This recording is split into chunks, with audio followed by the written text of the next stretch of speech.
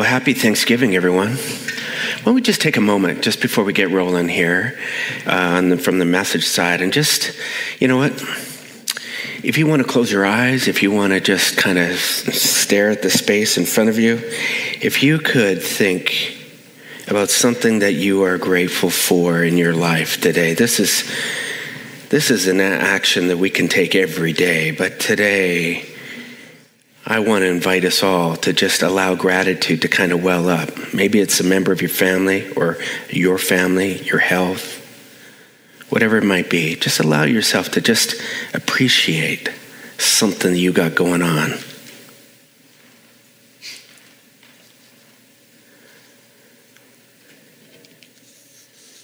In the midst of all the festivity, perhaps family gatherings and meals that go on over this weekend, may you allow your heart to well up with this deep sense of gratitude for something. Allow the joy, regardless of the chaos, to kind of flood over you. It's my prayer for you today. Right on. Well, I'm Jeff, and if we haven't met, welcome. I'm a friendly guy, just so you know. A number of years ago, I had a conversation with a guy. He kind of tracked me down. We were at a big event, and he said, "Jeff, I got to tell you this crazy story." I said, "Really?" He's like, I was supposed to volunteer at a casino yesterday morning. And he said, I was running a little bit behind, I have to admit. I came running out to my truck, and my truck wouldn't start. The battery was dead. And he says, instantly I'm panicking because I knew we were borderline needing volunteers. He says, I went running into the house thinking, who can I call? He says, I thought of a friend. I got on the phone and he's not picking up his phone. So he says, I left a frantic message and now I'm thinking, oh my God. So he says, I ran back outside and he said, I saw a neighbor just 2 doors down. He's outside. He's in the back of his car. He's all dressed up. He says, I went running over to him. I said, man, he says, I didn't know his name. I didn't know him very well, but he says, I'm your neighbor. He says, I got a bit of emergency. He says, my truck won't start. And I was just hoping you could maybe give me a boost. And the guy, before he could almost tell him what he was needing, he stopped him and he said, man, I would love to help. But he said, literally, I'm cleaning out the car, waiting for my wife to come. We're on our way to church. We are late. And he says, I would love to help, but we are running late. We're going to be late. He says, I'm sorry, I can't. Really sorry. So this guy tracked me down to tell me this story. I'm just like, There was a group of people kind of gathered as he's telling the story. He's pretty animated. He said, the guy couldn't take 2 minutes. He said, he even told him I had booster cables. He said, because of that, I ended up having to call Uber. I got down there late, created a whole bunch of hassles. I had to figure out a way to get myself home that night. He says, is this not an example of someone kind of within your gig kind of missing the point? This is what he told me.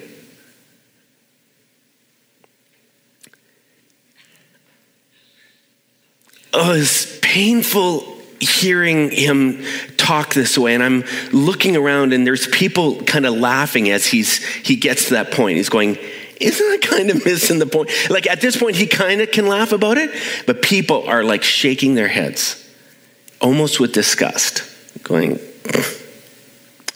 typical. That's what I was picking up. Now, in the moment, I was just like, oh, that's freaking frustrating. Buddy, that's not what I stand for. I was making all these big apologies and just going, look, I don't know what that guy's about, but man, that's not what it's supposed to be about, blah, blah, blah, blah, blah. But I have to admit that stepping back from that conversation with him, I have to admit that probably in my lifetime, there have been so many occasions when in the midst of what I am trying to do and what I'm focused on, what I'm excited about, will come these little opportunities, requests, needs, people asking for things. And if I'm really honest, I have kind of given them the same treatment. I've kind of said, oh man, I would love to, but.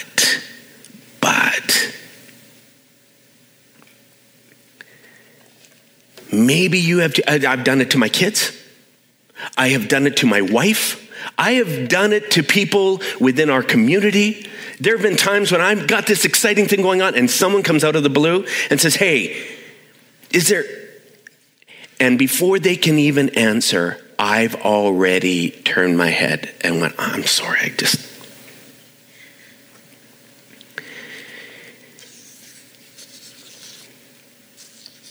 If I'm honest, there are times when the no is so instinctive, so reflexive. I can be standing at the till and the lady says, would you like to donate? And I went, nope, thanks. I'm just wondering, no, it's all right. No, got it, no.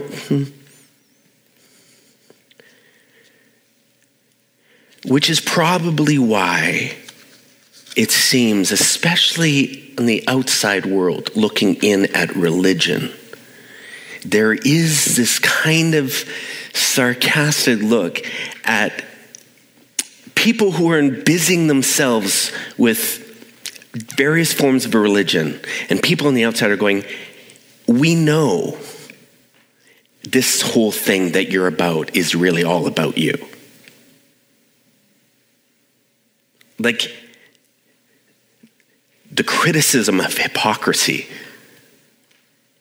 the sense of you guys are just doing your little charade there, but you don't really give a rip about people outside your circles.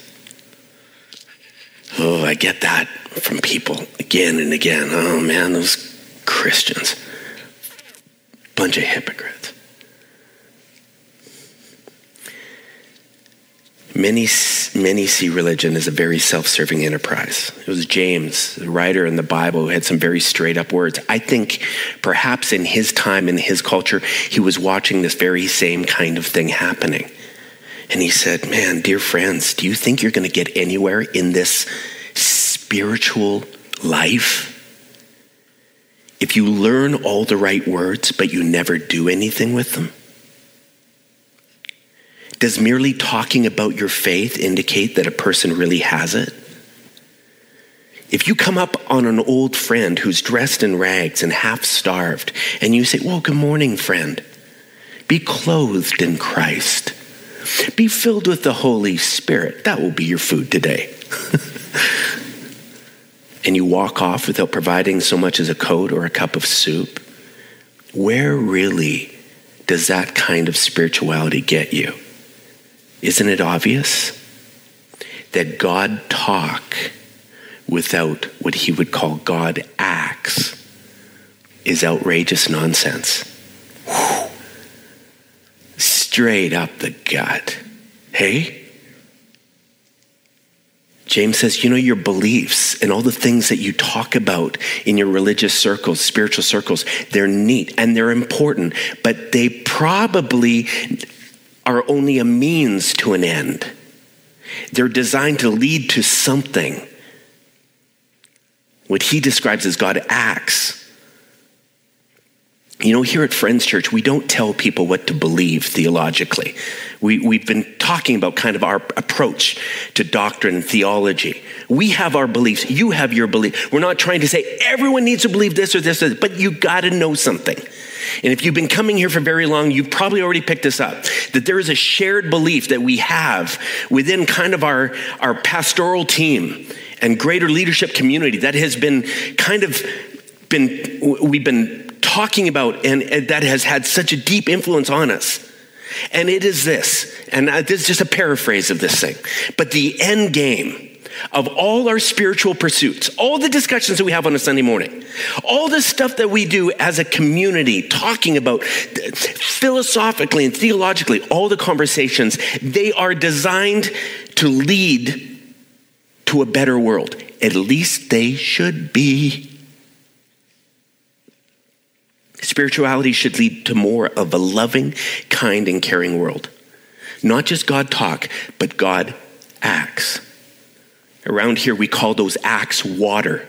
Some people have been saying, man, I hear you guys use that word water. I'm not.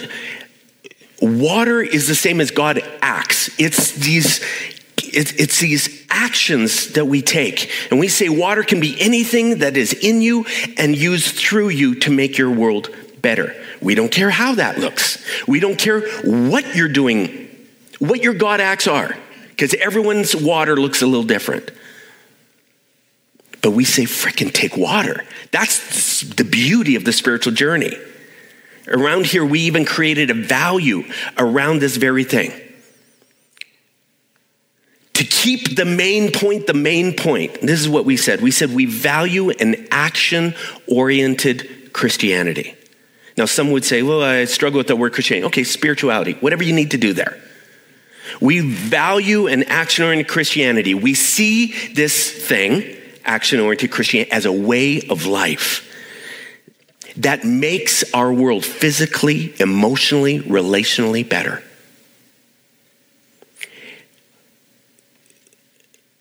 Making heaven on earth. This is the game. This is the end game. We call this whole thing taking water. Just a couple things about this. Because some people can just push this all the way down to an extreme and say, oh man, so we're just giving up our lives for the sake of other people. You know, we're not promoting martyrdom around here. We're not saying, man, give up all your life, all your fun, all your spare time. Take anything that you want to do. No, forget it, and you're going to give it. We don't necessarily believe that that's what everyone's called to do. But we do believe in this tension, understanding all that I have on a morning like this of gratitude, where we begin looking at all the resources we have that are available to us, all the different things that we can do, the time, the money, the energy, the skill sets that some of us have. And we go, okay, what portion of all the stuff that I'm doing for me, that's building my life, taking care of my immediate concerns and desires and wants, what percentage of that would I be willing to carve out for those around me and the world that's all around me? What percentage of that? Is there some percentage? In the spiritual journey, what we believe says, oh, there is a percentage. Now, it might look different for everyone, and capacity is this issue. Some people are saying, man, I'm in a space. Vince will talk about that in a second. I'm not capable of giving a lot right now. Okay. But the spiritual question, it seems for us, is what portion of your life would you be willing to look beyond yourself to the world around you to make it better? And the gravitational pull to ask that question against us from asking that question is strong. There is something, I don't know about you, but inside of me, there is something that is constantly saying, worry about you, Jeff. It is so strong some days that the no's can't come out of my mouth quick enough. I get my plans and my stuff in place and I'm going, yeah, no, this is me. This is where I'm going. And so because of that, we began telling a story a number of years ago. Likely, if you've been around, you've heard it, but it ultimately is where the whole metaphor of water came from. It's a story of the castle and the well. And it's a story that was written from within our community. It's a story of a landowner who owned some land. On the land, he discovered a natural spring of water. It just kept bubbling up. And so he had a well built. And that well, it's like it had an infinite amount of water. It seemed like it anyways. And this landowner is so generous. People heard about this well that he had on his land. People would come and ask, could we have some of your water? He would say no to no one. He said, come on in, help yourself, help yourself. And as a result of his generosity and the abundance of this water, not only did this man prosper, I mean, he became very, very successful. His flocks, his herds, his livestock, his crops, his land prospered, but the village prospered. People had more than enough water. One day the landowner gets called away. He and his family move away, but he keeps the land and he puts the well in the hands of a few community leaders. He said, would you just manage this thing for us? See to it that people get what they need. They move away, people, this team start managing the water. But over time, fights begin to break out, arguments over who deserves how much water. And these people are coming from a long way. You're not even from our community. And you know what? That person, have you heard about them? Kind of a shady character. I don't know if they really deserve the water. All of a sudden, all these little arguments begin breaking out. And this leadership team, they begin to control the water. They begin building a wall around that well, which soon becomes a castle. Ultimately, with a bunch of people living within the walls of this castle with all the water they could ever imagine consuming. Meanwhile, the community all around outside the castle suffering. The story goes on, but really, we tell this story to kind of build a snapshot of what easily happens when the gravitational pull toward hoarding and consuming resources in our lives begins to happen. It's kind of it's a picture, it's a metaphor. And we said religion has, over the years, kind of built castles where we begin hoarding what we have, deciding who's in and who's out, who's able to benefit from the beautiful thing that spirituality is designed to bring, and who doesn't qualify. Not only that, it's turned people from understanding that part of their lives are designed to just be given away. There will be more than enough, but our responsibility is to be able to look out beyond ourselves to a world around us and to actually take water to those in need. So we would tell this story and we'd say, let's not be building castle walls.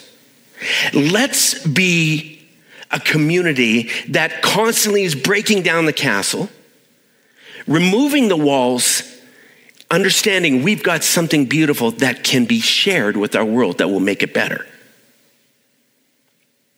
We tell this story again. We told it again and again, saying we gotta figure this out. Every Sunday, we would be challenging people, will you take some water this week? It often started by just saying, what is your water? There'd be people saying, I don't even know what my water is. Okay, so the journey starts there. What talents, what abilities, what can you do with your time, your energy? What are the needs all around you? All of a sudden, it's like the blinders open up and people just start looking around going, is there an assignment right in front of me that I have just instinctively walked away from or said no to, or said, no, they're not getting that from me.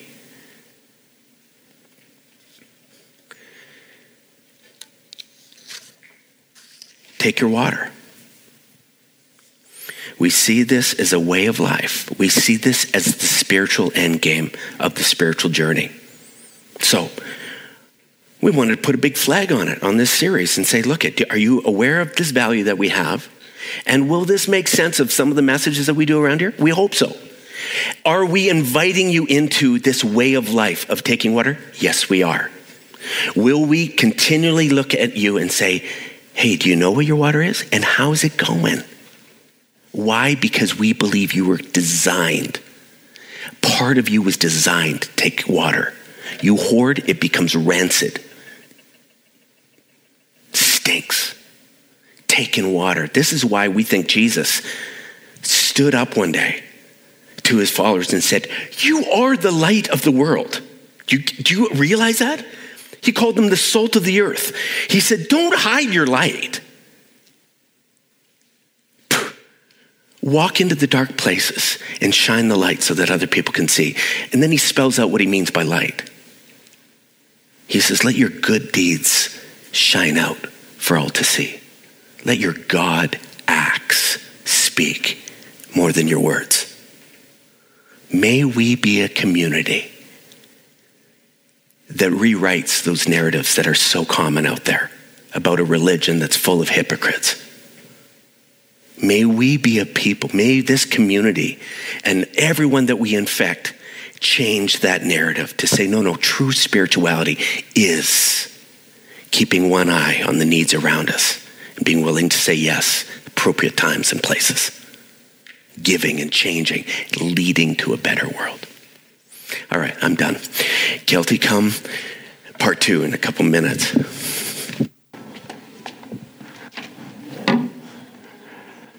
Oh, that's awkward. Isn't that dead silence awkward? Oh my, that's hard to come on stage for. Good morning, happy Thanksgiving. I tend to like to do audience participation a little bit. Does anyone know the word triggered? You know that word? Nowadays, I think we've kind of watered it down a little bit. Nowadays, it's like if you wear a blue shirt and I don't like blue, I'm like, oh, I'm triggered. Especially on the internet. Triggered is just that word's gone to crap. But the old meaning of the word had a different flavor to it. You know you're triggered when somebody sends you an email and your response is like, I'm never going to talk to that person again, even though I've known them since I was 4. That's triggered. Like this morning, the computer wasn't working, and I was actually contemplating throwing the computer through the window. That's triggered. Anyone know triggered? That kind of triggered? Oh yeah, that's a tough one, huh? Oh man. You know I hate emotions, don't you? I've been triggered lately. Our life, so the Klespersons, my wife's last name is Jesperson, mine's Clausen. We put them together, Klesperson. The Klesperson household has been pretty tough lately. My wife owns a flower shop, Wicked Flower Shop. Obviously, I'm the biggest fan, of course, but summers in a flower shop is wedding season. Busy. Just before wedding season hit, her key staff person takes a leave. Now my wife, she doesn't like to have a big shop. She loves to build flowers. She loves to touch flowers. But it's all her now.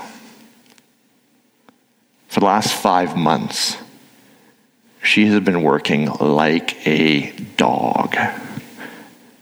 She works 9 to 5, Monday through Saturday at the studio. In the evening, she's at home doing the admin. She owns her own business. There's a million things to do.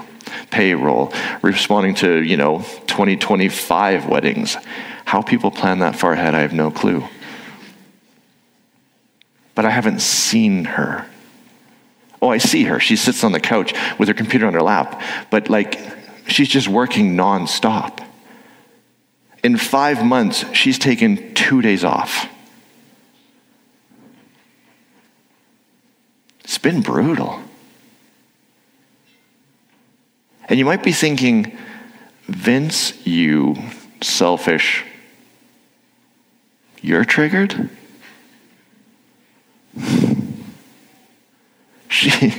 She is this burnt out, shriveled, working her butt off, just trying to keep her head above water, never taking a day off. And you're triggered? The honest answer is yes. Not proud of it, but I understand it. Do you understand what triggers you? I knew I was triggered. I actually thought I had kind of kept it together pretty good until the other day she was home working. I got home, I think it was after running, and I made dinner. I didn't ask her if she had eaten yet. I didn't actually make her dinner. I made myself dinner. And then I sat next to her on the couch eating my own dinner where she's had nothing to eat and working her ass off. And I was like, I'm an a-hole. Why am I being so passive-aggressive right now? There's this thing we learned. It's called attachment theory. John Bowlby figured it out in like the 60s. That piece of the puzzle is what's causing me to not only not take water to my wife, actively not take water, like doing the opposite. You see, in attachment theory, it says there's this idea, when you're very small, humans were born completely useless. I know parents don't like it when I look at their little baby and I'm like, well, that baby's useless. Babies can't do anything. They can't walk, they can't feed themselves. They're absolutely dependent on their parents. You step away for 2 minutes, you parents know this. You go to the bathroom, your baby could die. Like, the worst system ever. Come on, I don't have kids, so. All you parents are like, depends how long the bathroom break is. But little babies can't take care of themselves. They can't survive on their own. Other species, the baby's born, it's self-sufficient. Humans, not so much. And so this is Bowlby's idea, wired into the child is this knowledge that I can't survive without my caregiver. My caregiver going away from me is life-threatening. It's wired. And so some parents and some children, they have this beautiful kind of dance that they do. The child cries, the parent knows. It's this beautiful dance. The parent knows exactly how much distance to take, how much distance not to take.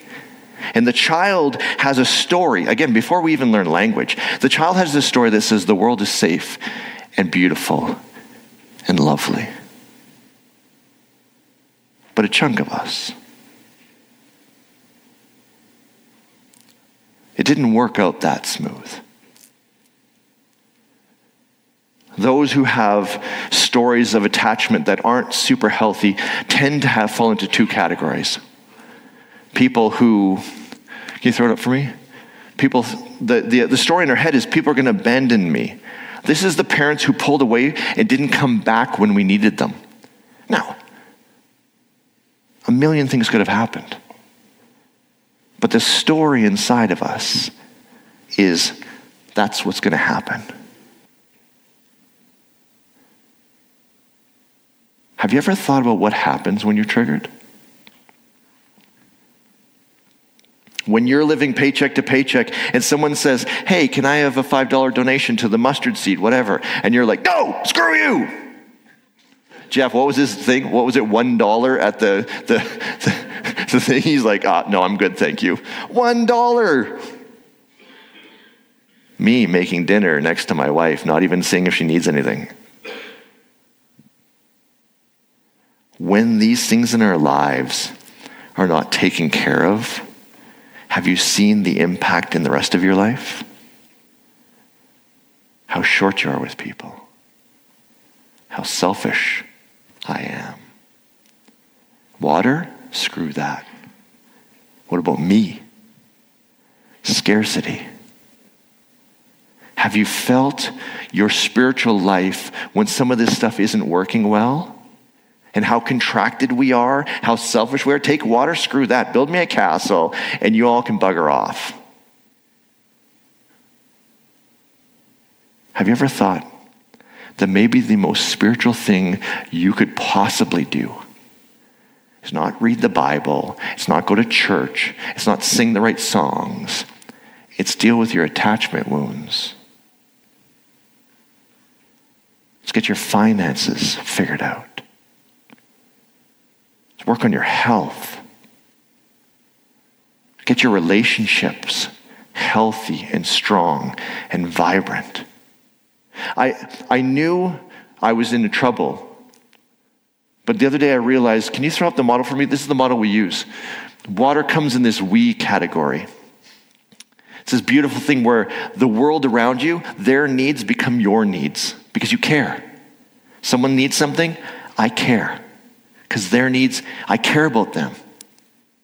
All these water projects we've been doing, we do because we care. I was in the lower phase where it's I against them. My wife was the enemy. I could feel it.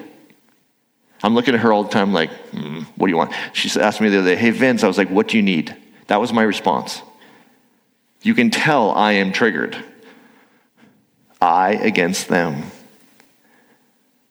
Triggered seems to drop us down into the model.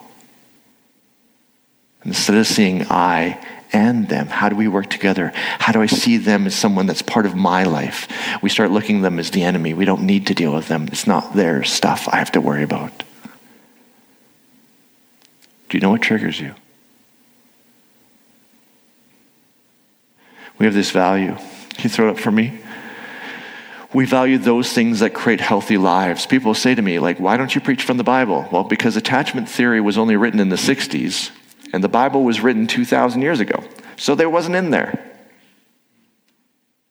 Now me and Jeff will say, I can say a verse and then kind of do one of these like, if you read it this way, you can kind of possibly see what.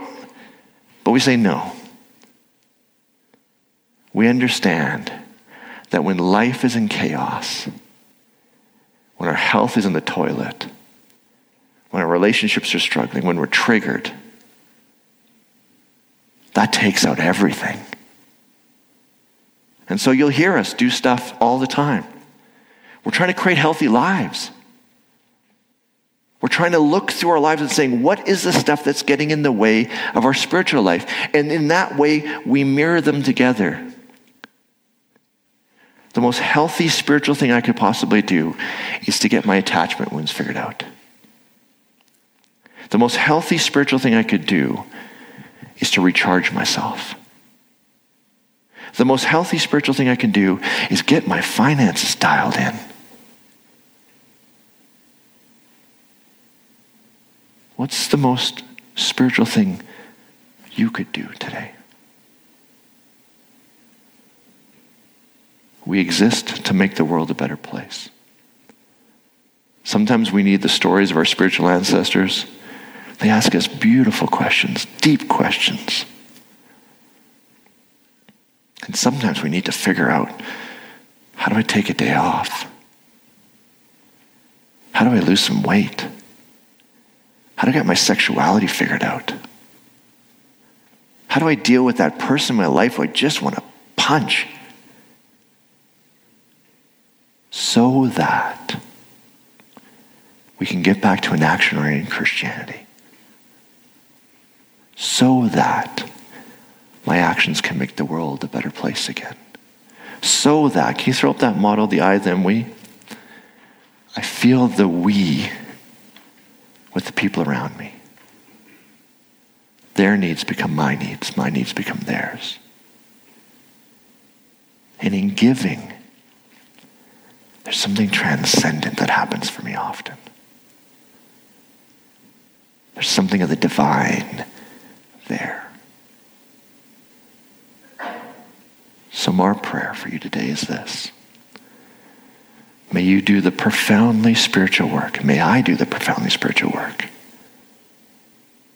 of dealing with the stuff that's triggering us, so that our lives are in we. We can change the world together. That's part of the heart of Friends Church. I invite you into it. My email is vince@friendschurch. If you're like me and you're going, I don't know what's going on. I need help. Reach out. I'll send you some counselors. I don't know what's going on. I can't get I'll reach you out to Otts. We'll put his email on he'll help you figure out your finances. I don't know. We'll figure it out together so that we can get back to this action orientation. I don't want to live triggered anymore, and I don't want that for you either. May we transcend that stuff. Amen. Have a great week, everybody.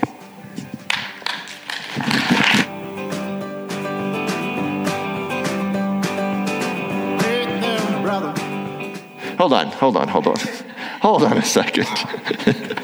I do transitions great. Thank you. You know, someone shared with me the other day, and this is a bit awkward for Jeff and I to talk about, so I'm going to just go for it. They said, what you guys said the other day changed my life. And again, it doesn't feel like me when this stuff happens. It's kind of this stuff. So I just want to encourage you.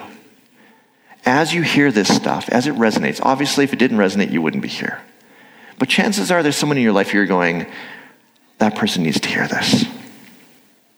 And again, not because me and Jeff are something we're not, but there's this way of being in the world that says, what helps me, I can see it as water to help somebody else.